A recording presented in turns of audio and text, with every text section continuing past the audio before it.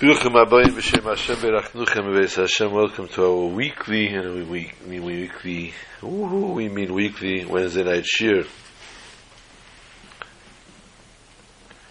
Shir, of course, Lil Nishmas, Lisa Shlamis.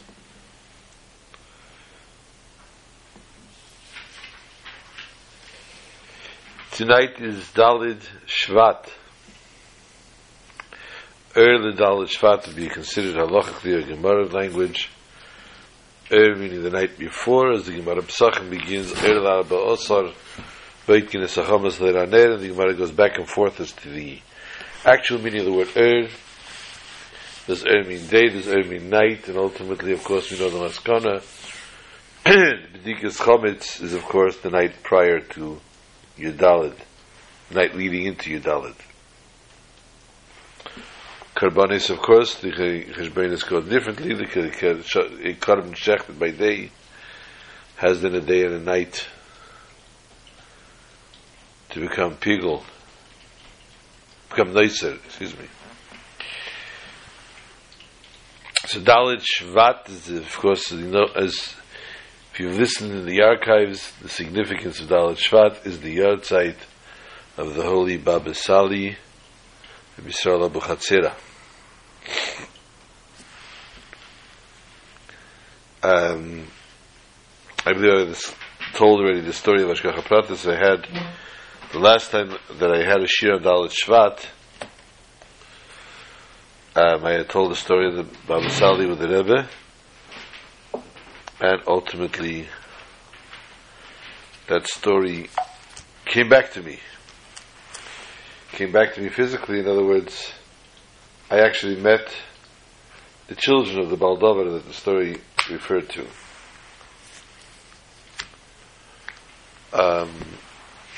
Go back, I don't know, I wouldn't be able to tell you where I told that story.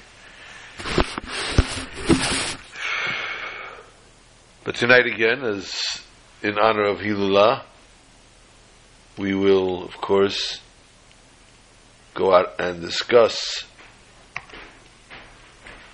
the Kavod Rav. We will give kavod to the Holy Baba Sali.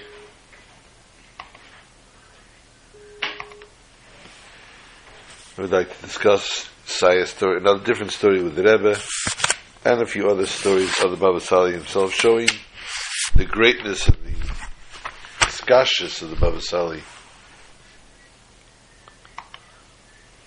Connections that he had.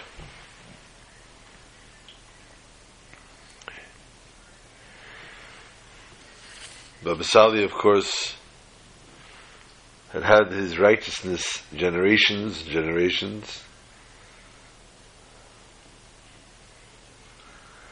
When it comes to the Hilula of a Tzaddik, we don't say only the yahrzeit, although it is in essence the yahrzeit, the Hilula, meaning the Yom HaSimcha. The Yom HaSimcha, the yahrzeit of the Baba Sali tonight, Rabbi Yisrael Abu Chatzera. And therefore, on this day, of course, as is going to be next week, Yud Shvat, which hopefully we'll discuss a little bit about today as well, although Yud Shvat is next Wednesday, but a few of the Minhagim at least, for Yud Shvat, leading up to Yud Shvat. Hence, Dalid Shvat as well, being a holy day, outside of a holy man, is a day that we should pray, we should add in prayer, add in tzedakah, add in whatever we can of good deeds between one another.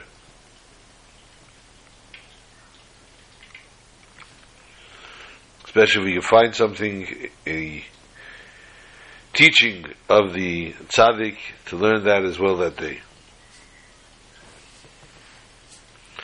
Those that light a candle, those that go to the grave, etc. It was Dalid Shvat, Tafshin Mem Dalid, Tafshin Dalid Mem, 32 years ago, that the Baba Sali was a Stalik. 32, of course, is significant of Leiv, the Gematria Leiv, which refers to the heart of the person. He was a great, great, great sage, as well as a very, very, very spiritual person. Similar to the Baal Shem Tov. He too, his merits watched over this generation. At one end of the world, but always, ultimately, as we've heard many other stories, conferred with the Rebbe in their own ways. They didn't need to fax, they didn't need to text, they didn't need to WhatsApp each other or email each other. They had their ways of communication that they communicated one to another, relating and joining in prayer for whatever situations Klal Yisrael may have needed. Baba Sali had his own way of precious, separating himself from the worldly fashions. He never looked at a woman. Sat, he learned Torah, he studied Torah, he taught Torah. He led the community in Morocco.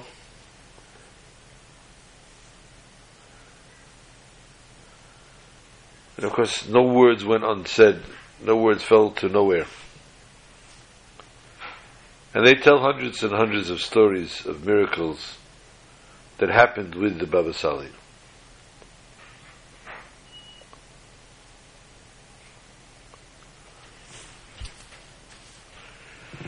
When he left from Morocco the second time, he came to Yerushalayim, people didn't let him live. They just constantly barraged him with their needs and their requests and their blessings, their beseechments for blessings. And he was one that ran away from honor. And so from Yerushalayim he could not hide. He picked himself up and he went north to the holy city of Tzfas. He arrived in Tzfas, and Tzfas is known for the city of the Arizal HaKodesh, Arizal HaChai. As he arrived there's a Beis Knesset called the Beis Knesset Shel Arizal. And he wanted to go daven there. He found out the Beis Knesset is closed. It's sealed off. It has a lock. It has a bar across the door. People cannot go in there. They're not allowed in there. He asked why. And he was told that people went in there and they immediately died. It's like the Holy of Holies. When a person would enter the Holy of Holies, if they did not belong there, as the Kohen Gadol in Kippur, they died. And therefore, for generations, the Rabbanim of Tzfas decreed, in order to prevent Chasoms happening anymore, that this be locked off and nobody's allowed to go in. The Baba Sali went down to the kever of the Arizal. He spent much time there.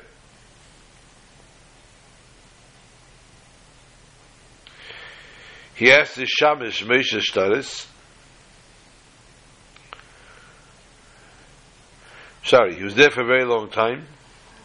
Then he went to the Arizal's mikveh, and then he asked the Shamish Moshe Shtaris to give him the keys. Give me the keys to the shul of the Arizal. Shamish started to tremble. He was petrified. He didn't want, God forbid, that the Baba Sali should be hurt, or God forbid, die. The Baba Sali insisted the keys be given to him. And the Shamish acquiesced on condition that a rope be tied to the Baba Sali's foot. So if God forbid he should pass in the shul, they'd be able to pull him out. Nobody wants to go back in to get him, and they too would die. And this way they could pull him out. And this is the same thing that happened Ultimately, the Kohen Gadol had also pretty much the same predicament when he went into the Holy of Holies. The Baba Sali opened the door, he unlocked it, he went into the shul, he took out from the Aron Kodesh the Sefer Torah, which is called the Sefer Torah of the Arizal. He read from it whatever was there at that time, at that place.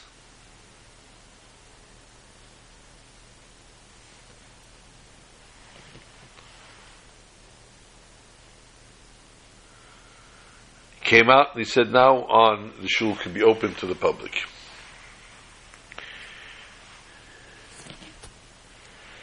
He told the Shamish, go let everybody know, and the Shamish immediately ran to the Rabbanim and he told them what's going on. The miracle, everybody went to look after the Baba Sali. And again the Baba Sali, now revealing himself, was again barraged by the masses. And so again now he took himself off to the city of Tveria. And of course the sages of Tzvas did not renege on this, and they chased him, they pursued him to Tveria.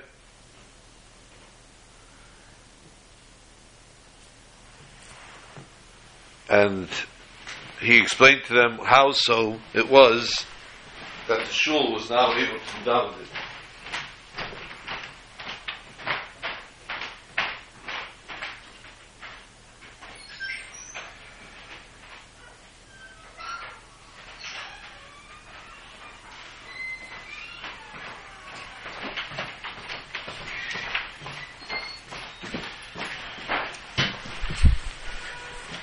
Sorry.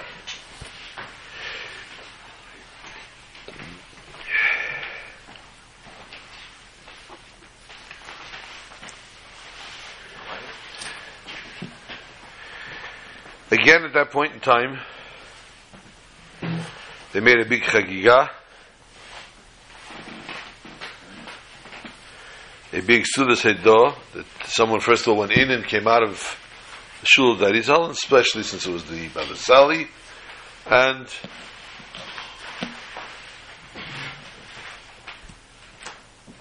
there was a big simcha in the city. Then again, the head of the Rosh HaKol of Morocco could not hold out from anywhere from the Baba Sali not being in Morocco with his community. They begged him to come return to his flock.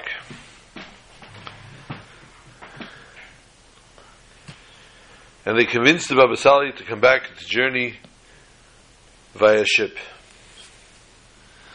The Moshe Turjuman arranged this.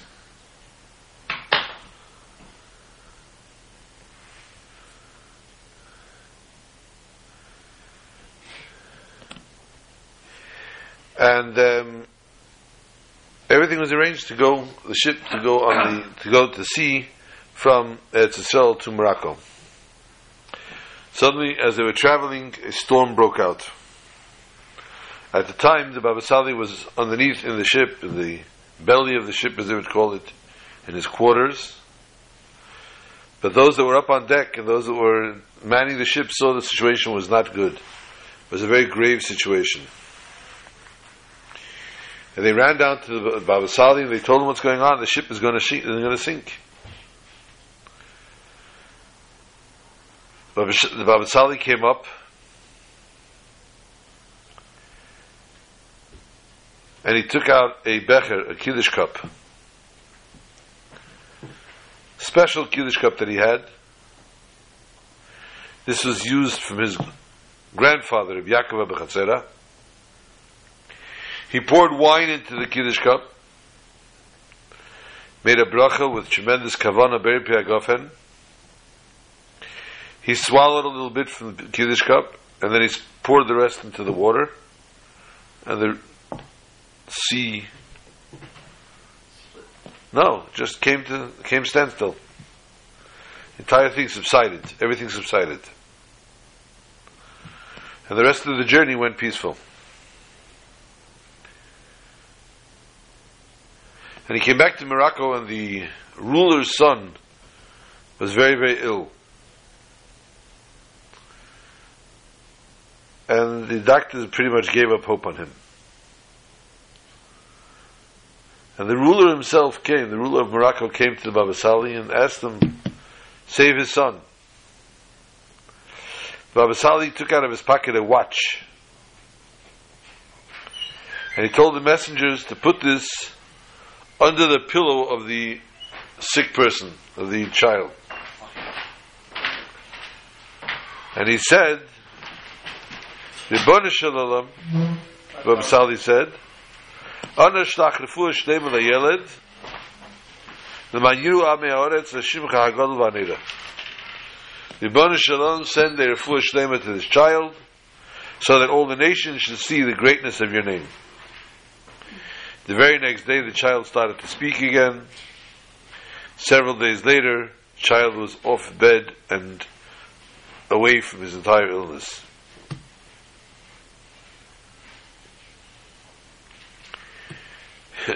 The ruler told the child, henceforth, I'm no longer your father, the Baba Sali is your father. He gave you a renewed life. I'm no longer...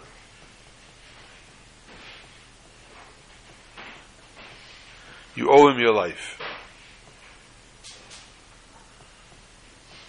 There are many, many miracle stories that were told over then in Tafshin Mendalid, and that we've heard before in the times.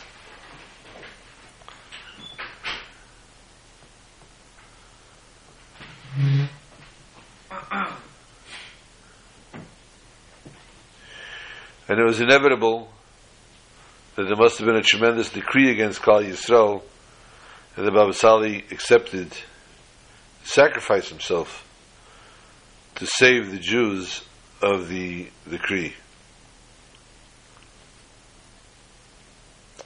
Baba Sali was born in Tafresh Nun Rosh Hashanah in the city of Morocco. His father, Rabbi Mas'ud B'Chatzera, Rabbi Mas'ud, the son of the learned Nissen HaGoyen HaKadosh, Rabbi Yaakov B'Chatzera,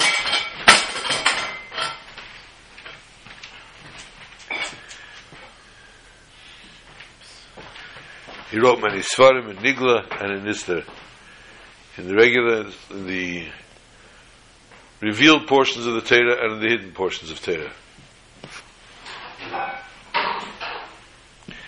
And amongst them were Rav Tuchei Chesem, Machshuf V'Halavon, and others. The Baba Sali was very attached to the Baal Shem Tov. He considered himself a direct disciple from the Baal Shem Tov, and even more so to the Alter Rebbe, the Baal Tanya. The only yortzeit in the course of a year that the Baba Sali did not say Tachton was Chavdal Tevis, the yortzeit of the Alter Rebbe.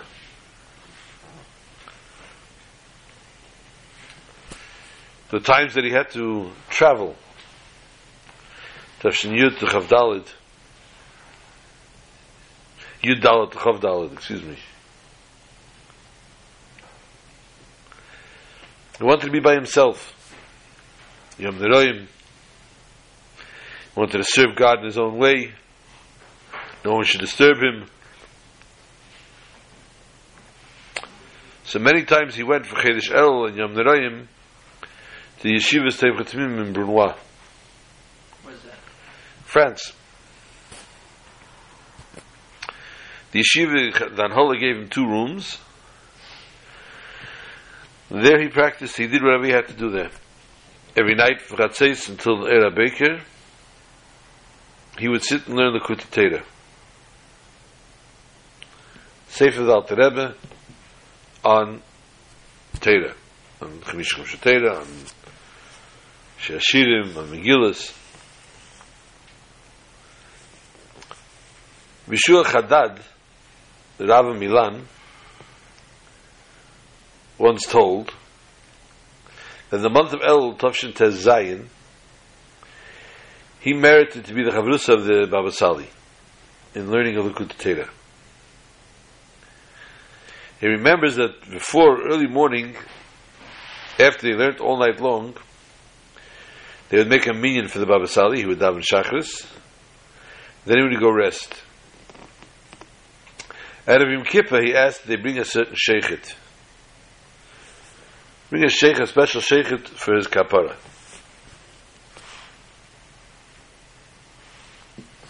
Rav Chadad brought a sheikhet, a tamim named Rav Yael Edelman. Very chassid shir Rav Yael Edelman. After he shechted, Rav Chadad asked the Baba Sali, "No, is the shechita okay? Is the sheikhet okay?" And he answered him, Moshe Rabbeinu could eat from this shechita. Afterwards he said about this sheikhet that he wipes the knife, the sakin that he uses, he wipes with his own tears of Kriya Shema Shalamita. That's why it's so smooth, his knife.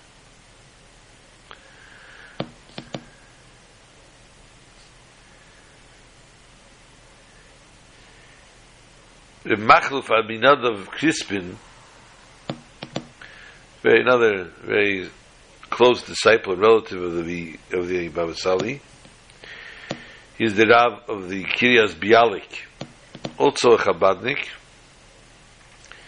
and he was married to a granddaughter of the Baba Sali. He told a story that he himself witnessed. It was the year Tavshin Mem. I went to Yechidus, he says, the Rebbe, the Lubavitcher Rebbe, and the Rebbe said to me, I know that you're very close to the Baba Sali, a relative. Tell me a story of the Baba Sali. On Yechidus, the Rebbe should ask such a thing, as it's very amazing. So I said as follows, I told this following story that came to my mind. This is Crispin telling this. When the Baba Sali arrived in Eretz Yisrael, in the year Tavshin Chav Daled, he originally settled in Yavne by his son-in-law. His brother was there, Avraham V'Chatzera. There was a koil in Yavne. A koil. Yavne V'Chachamel. It's a famous Gemara talks about the people that study and learn Torah in Yavne. So there was a koil in Yavne, and the Rosh HaKoil was a very big goyim, but he very much considered himself practically a direct lineage from the Vilna goyim. And the Rosh HaKoil asked once from Rabbi Crispin, set me up a meeting with the Baba Sali. I said, fine. He went into the Baba Sali and said that Rosh HaKoil wants to come in. Sali said, Vakasha.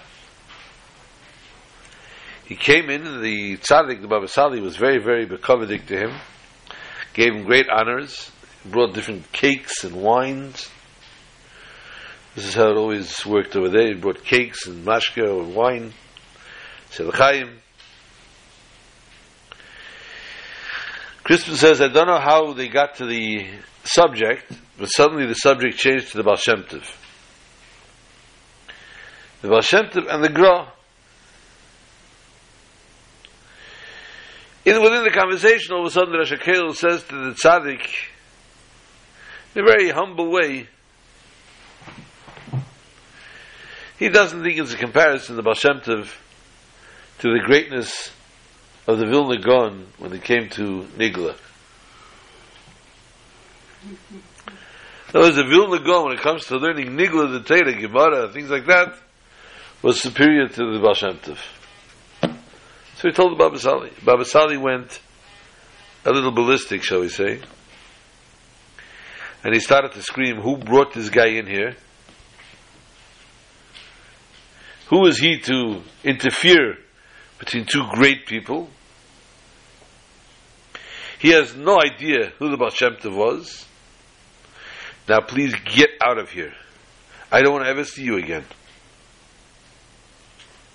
So Baba Sali told Rosh HaKollel.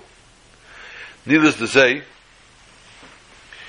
Rabbi Crispin, who was together in the room at the time, heard this screaming, and he says, I went out with him. I was quite embarrassed. So I caused this. I brought this guy in. No, he's telling this all to the Rebbe. He went out. I told to my family, my relatives over there, I got to find a place to hide. So embarrassed what I just did to the Baba Sali.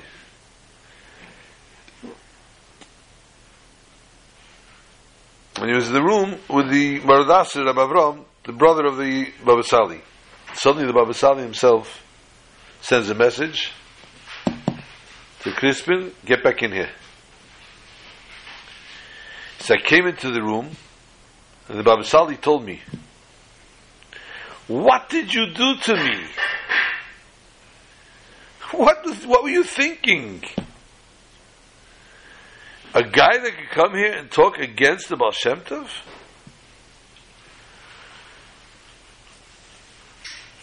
Then the Baba Sali said, you will see that tomorrow this kollel will no longer exist.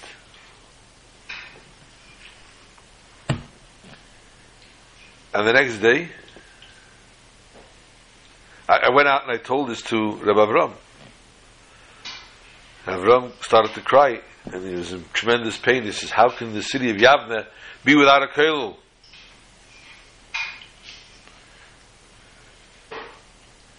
I told him, the Baba Sali knows what he's doing.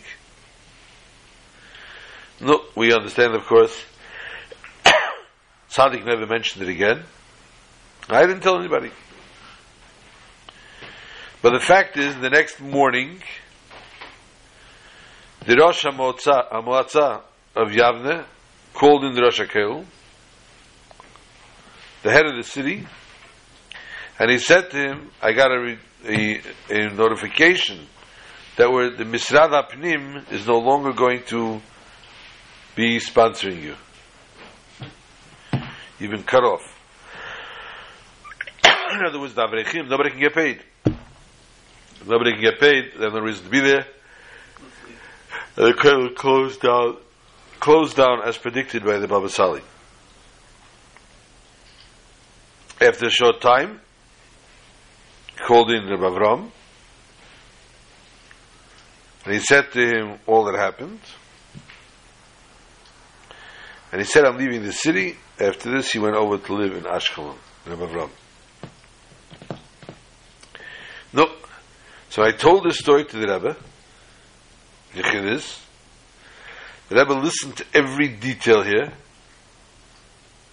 And the Rebbe spread out his hands and said to me Visrakshus, with great emotion, this is what happened. You have such stories and you're keeping them to yourself. Mm-hmm.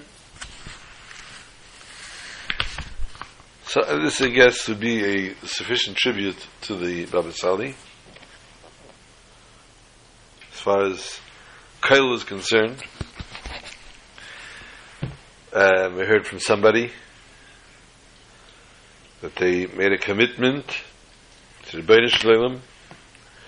The lottery today is $1.5 billion. If I win the lottery, I'll go to kollel for the rest of my life. And he got a message from the Rebbeinu Shalom. I have kollel like to sit and learn for $100 a month. I don't need you for $1.5 billion. I don't need you to go learn in kollel. It's a little exaggerated.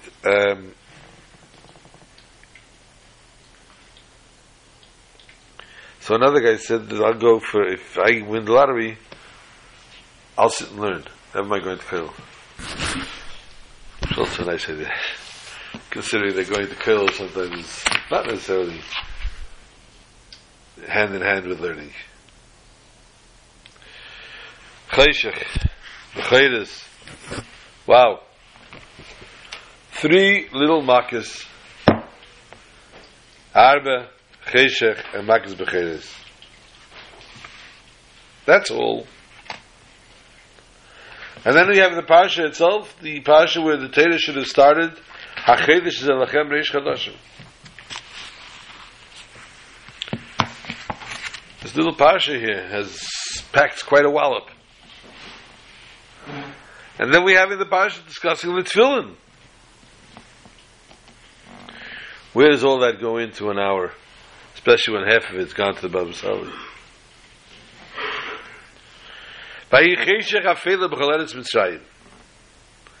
Our parsha, chapter Yud, chapter 10, verse 22. Perek Yud, Pasuk Chav Beis. And there was thick darkness over the entire land of Egypt.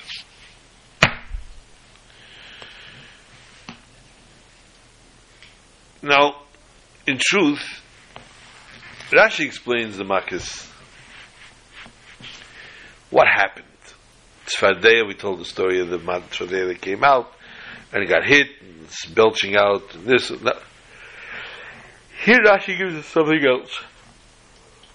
Rashi all of a sudden explains why the Makkah was needed. What do we need this Makkah Cheshach for? An awkward Makkah, b'chol. It became so dark that no one was able to move. If you were sitting, you remained sitting. If you were standing, you remained standing. You didn't even try to fall on the floor. It was just too dark. Darker than blackouts? It's darker than a blackout you can ever imagine. So Rashi says, one of the reasons for the Makkos, or Makkah B'cheres, was the Jews went into the houses of the Egyptians, and they searched, and they found all the treasures that the Egyptians were hiding. So that, when the Jews left Egypt, they should knock on the Egyptian's door and say, "Give me, davai." And the Egyptian said, "Nietu, I don't have." So they'd say, "Really? What about in this closet? What about over here in this corner?" Because they knew where everything was. A wonderful, wonderful Rashi. And the Mechamish, the Mikra, eats it up. That's a phenomenal explanation. There's another explanation Rashi brings down as well, that there were people who did not want to leave Egypt. Yidden, that still were not ready to leave Egypt. What do we do with them? The Yidden are going out. They're going to leave Mitzrayim. What do we do with these outcasts that don't want to leave? Well, said the Eibishter, they have to die. But if they're going to die during one of the Makkos, then everybody's going to say, even the Jews suffered. Therefore, Makkos Cheshach came along, and it became so dark that nobody could see what was going on. And these Jews that did not want to leave died and were buried. And the Egyptians were none the wiser. They didn't know anything about it. We also learned this week about the slave, no? The what? Moshe Rabbeinu was telling the Jewish people the first mitzvah of how to become a slave. First mitzvah is Achedesh Zelachem. Rosh Chodesh, the first mitzvah. But it wasn't telling them one part about the slaves? It's a different concept. That's what they didn't want to leave, that's why they didn't know. So now when they're leaving Egypt, they came and they said, okay, give us what you have. The Medrash tells us something pachaja, something similar. Medrash adds the way the Jews canvassed the Egyptian homes was not a natural way. When the Jews went, light would follow them. It would light up and it would show everything that people had. Whatever the things they had them, it lit it up. Now, when we look at the words of Rashi, we make the assumption that the Bnei Yisrael search was made easier, it was facilitated, because the Egyptians were blinded. It was still necessary for them to comb the Egyptians' homes using a natural way. But Rashi's opinion that the search was conducted in an ordinary way, without the guidance of a miraculous light, teaches us a very powerful lesson. That when a mitzvah is done, it needs to be done in a natural way. The reason, the purpose of performing a mitzvah is to take this material item and to elevate it. The material world, and to elevate it, and to transform the world itself into a holy place that God can rest.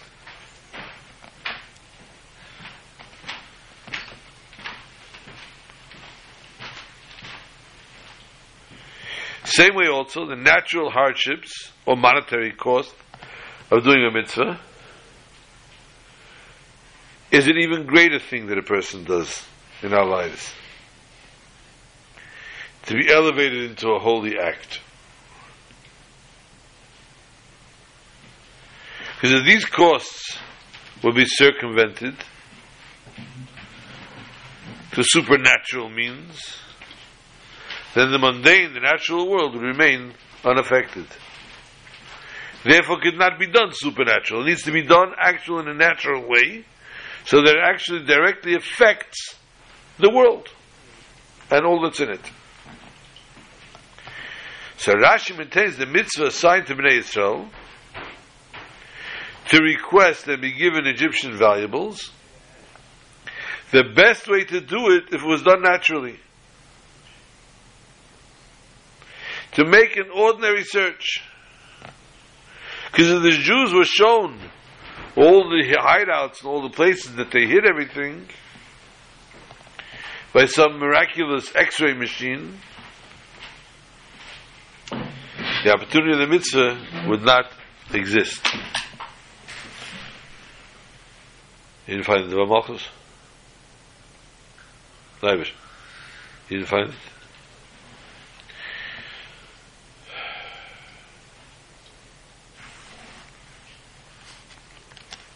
Let us turn to HaChedesh Hazeh Lachem Reish Chadashim. The first mitzvah of the Torah.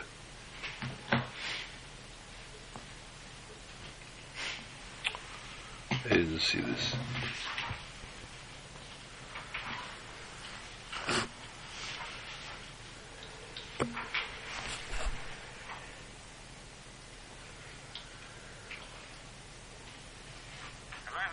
My apologies.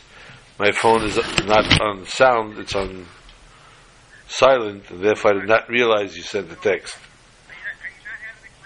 Okay. We are moving on to the next topic.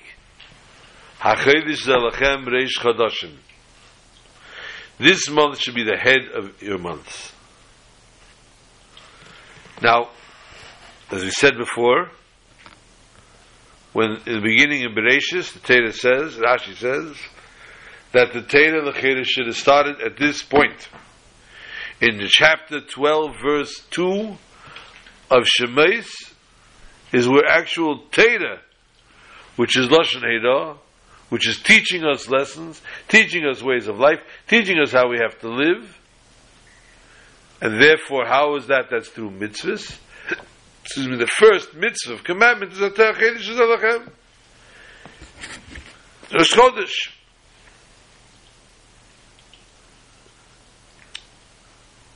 In effect, creating a Jewish calendar.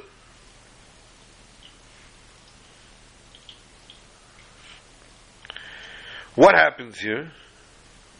Hashem shows Moshe the crescent of the moon. Crescent moon. So when the moon renews itself like this, it's going to be Rosh Chodesh. The fact that this mitzvah is the first mitzvah teaches us that the making the Kiddush HaChedesh becomes a model mitzvah.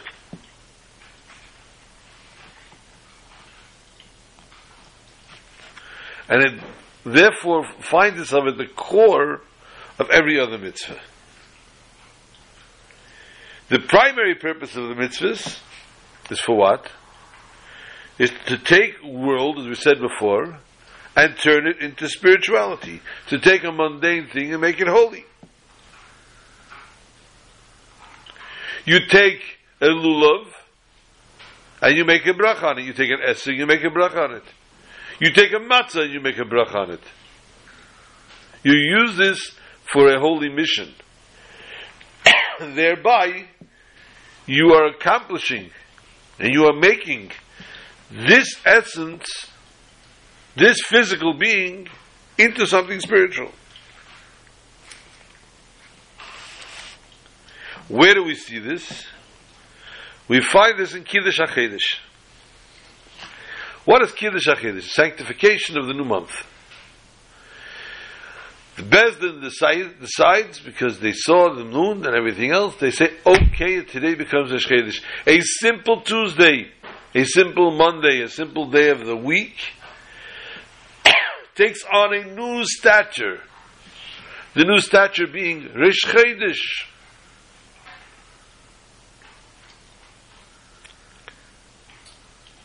Shout out to Stephen Levy. He's very, very in sync with the words Rosh Chodesh. And whenever it's Rosh Chodesh, he likes to make note that today's Rosh Chodesh. And on Rosh Chodesh, there were different karbanas. There was a Musaf, and there's karbanas for Rosh Chodesh, etc. So the Bez needs to calculate the cycle of the sun and the moon. So not only the days that are sanctified as Rosh Chodesh, but by extension the entire month now, which falls into place thereafter of that month. The second day of that month, third of that month, etc., all reveals the godliness that was brought into the fact that it was sanctified by the first day of the month. Therefore, Rosh Chodesh, Kiddush HaChedesh, HaChedesh Zalachem, is the first mitzvah. It's clearly and obviously an act of sanctifying the mundane, which is essentially the underlying theme of all the mitzvahs.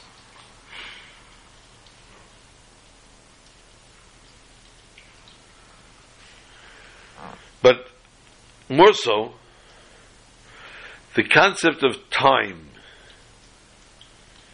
ultimately is marked by change.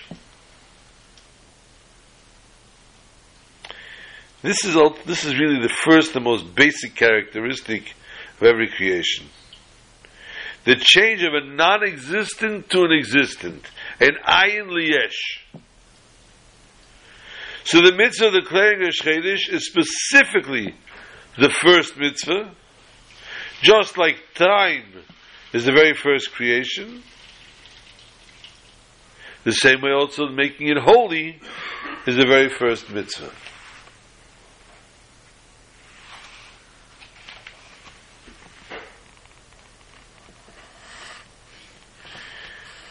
We also find another very interesting mitzvah in this parsha. Prior to actually leaving Egypt, Egypt worshipped the water of Nilus because it rose up as the bracha of Yaakov and it irrigated the entire land. But the deity of Egypt was the Shepselah. The little Shepselah. The sheep. The lamb. And they were told, therefore, that they need to take the lamb and bring it as a sacrifice. Bring it as a sacrifice, and this would ultimately totally eradicate the Egyptians.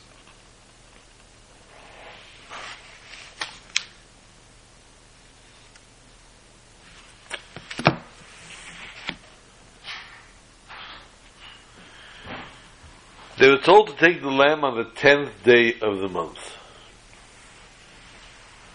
10th day of the month of Nisan, take this lamb that you're going to slaughter on the 14th day, tie it to your bedpost, let the Egyptians keep asking, what are you doing with it? So that you may answer, I am going to shecht it. I'm going to slaughter it. It's going to be a korban Pesach.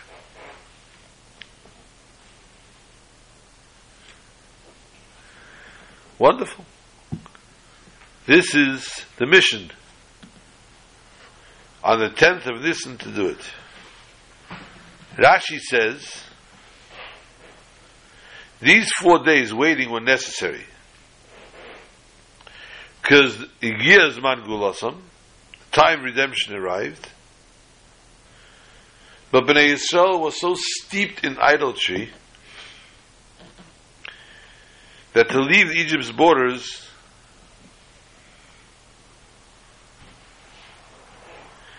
they would have brought with them the influences from Erevas Aretz.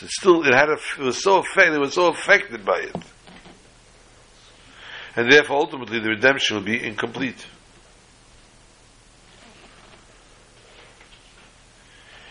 So the shechting of the sheep, the Egyptian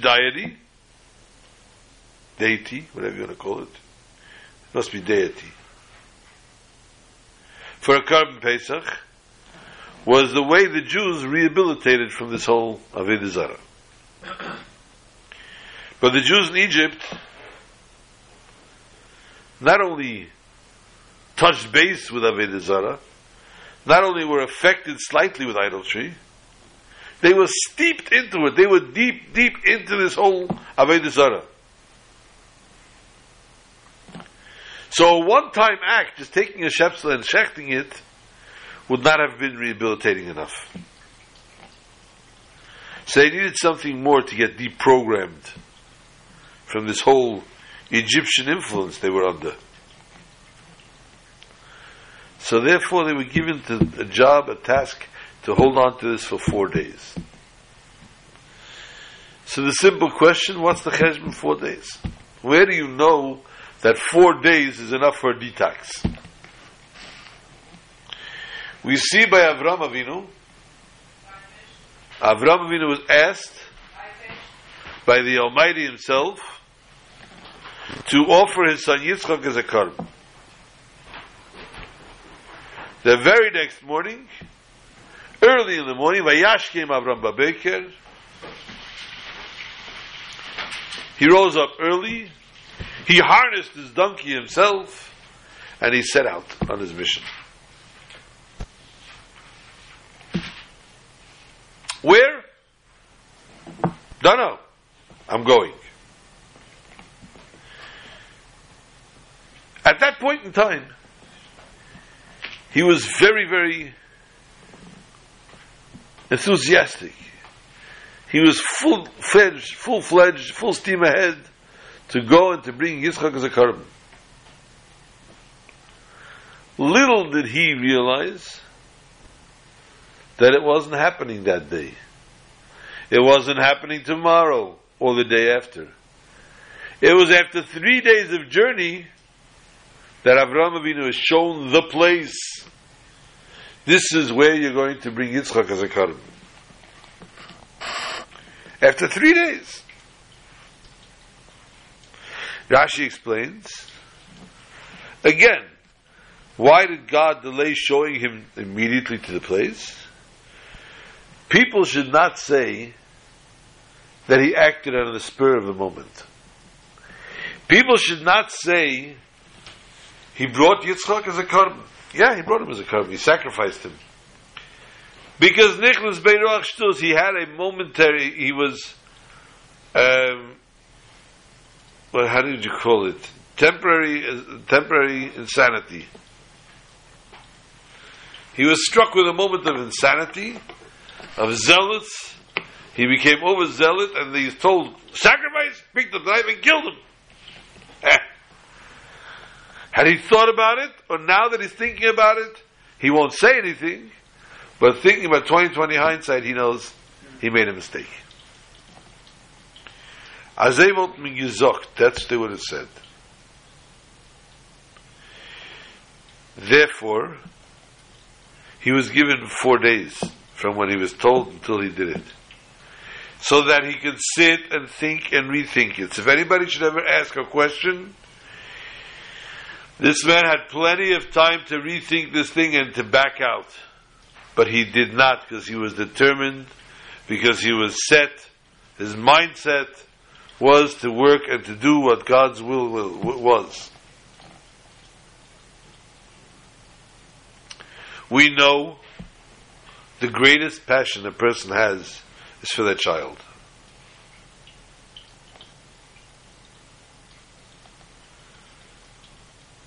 And since now, this compassionate Avram Avinu, who was so full of chesed for everybody, so much more so his own child, his only single son, of whom he was promised would be the future generations. And by killing him now, he wasn't married. What would remain of him? What would become of Avram's future? Therefore, when he took him for 4 days, if he was ready to bring him up for a sacrifice, anyone seeing and hearing this knew this was a very well calculated mission. The same thing here. When the Yidden had, so therefore we see that it took 4 days. So when the Yidden had this sheep for 4 days in their house, making all over the house, never mind, and bleeding, and screaming, and kvetching, and having to feed it, they were fully aware that on the 4th day, they have to bring this as a korban. 4 days he tied it? It was tied for 4 days, and they fed it, and they coddled it, and they taught it, and they spoke to it, and they kissed it. Yeah. Huh? The kids had fun. Kids were having fun. They were poking it with sticks, but throwing rocks at it. But for 4 days, it hung out with them. They became homies with it. A house pet. Oh yeah. So therefore, after 4 days, they were able to also wipe out, deprogram whatever the Egyptians had planted within them.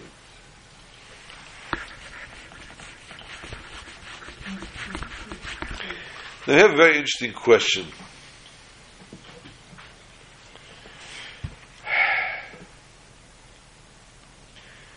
We know that Parai kept holding back, not letting them go. I changed my mind. I'm not letting them go. I changed my mind. I'm not letting go. No, you can't go. Go. You can't go. And the parasha starts off, Vayemer Hashem Moshe Be'el Parai. Come again to Parai. Why, Moshe says, Rebbeinu Shalom, leave me alone. Enough, die, chalas. Says the Eibishter, Ki ani echbadeti es libai v'es lev avodov. I hardened his heart, and that of his servants. Why? So I may place these signs of mine amongst him, in his midst.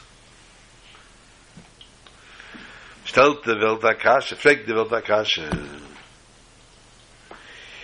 I am doing my Avedas Hashem. Why am I serving God? Because I was told to. What's so great about me doing something that God told me? Because ultimately I have a Bechira Chavshis. I have a free choice. And I can say, Nechoche. I will nicht. I don't want Lo Otzeh. I don't want to do it. The was that.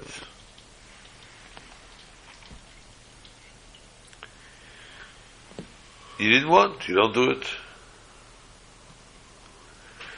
But what happens if I not have a Yetzer Tov and a Yetzer Hara fighting over, do I want, do I not want, should I or should I not do it? But rather, I only have the Yetzer Hara, and the Yetzer Hara keeps telling me, no, no, no, do not do this mitzvah. Do I then in turn come to God and say, God, shtot achotsh. Was wirst du für mir? I had no reason to do mitzvahs. I am not at fault for doing all these sins. My Yetzer Hara controlled me. Here says the Torah clearly that the Eibishter confesses, Ani badati es libeng, I hardened Paro's heart, and he's not letting the Jews go.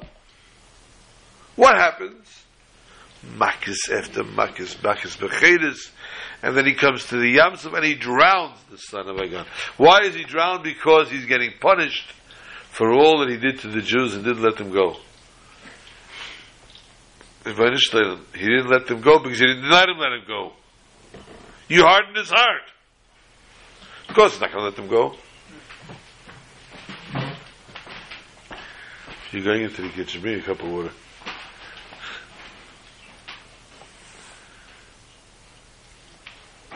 If Shimon ben Lakish answers this question in the Medrash, and he explains that Pari was punished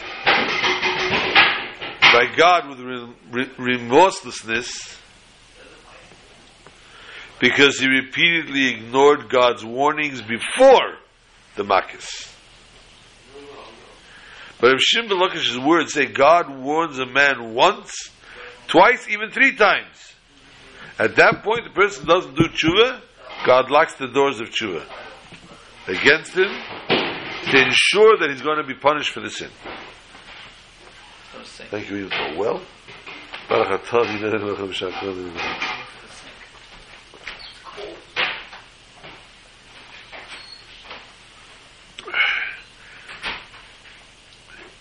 this only explains why Pari was not given a chance to do tshuva and avert the punishment. We find, however, that even after his heart was hardened, Pari was warned again. If you refuse to let my nation go, behold, tomorrow I'll bring locusts on your borders. Why punish him? He continued refusing Bnei Yisrael because they made him that way. So evidently, even after God hardened his heart, Pari still had the possibility of changing his ways. There must have been a way. And we find this in the principle that was taught in Tanya. Those who the Talmud states are not granted a chance to do tshuva, it means only that they are not granted the opportunity, but they can ultimately break through and overpower this evil impulse and do tshuva anyway, in spite of it. In that case, this is in Geras Tshuva, chapter Yud Aleph. In that case, says Tanya that the person can do the tshuva. By the same token, even after God directly told Pari and hardened his heart, he still had the potential to free himself and to ultimately do what he had to do. From here we learn that hope is never lost for a person to do tshuva. Adrabah, the opposite, contrary. The obstacles that a Jew finds in his path for tshuva are actually the vessels that he needs for the tshuva. And those very obstacles he uses not against himself, but for himself, so that he can ultimately do tshuva, and then ultimately we will go to the schus of the holy Baba Sali, Abu Chatzera. Tonight, the Yahrzeit, Schusay Yagon Aleinu, and as course as we're going to coming up now, preparing ourselves for next week for Yud Shvat, each day preparation, this Shabbos, customary to get an Aliyah in honor of Yud Shvat, in honor of the Yahrzeit of the Frierdiker Rebbe, and we should be Zeicher Take, that the Kitzuv Ranu Sheikh Neafar, Veheim, Beresham, and they will lead us out with Mashiach Tzidkenu out of Golus this very Shabbos. Before we read about Shalach Pari Yisrael L'chaim. Shabbat Shalom to all. Shabbat Shalom. My throat is parched. Okay.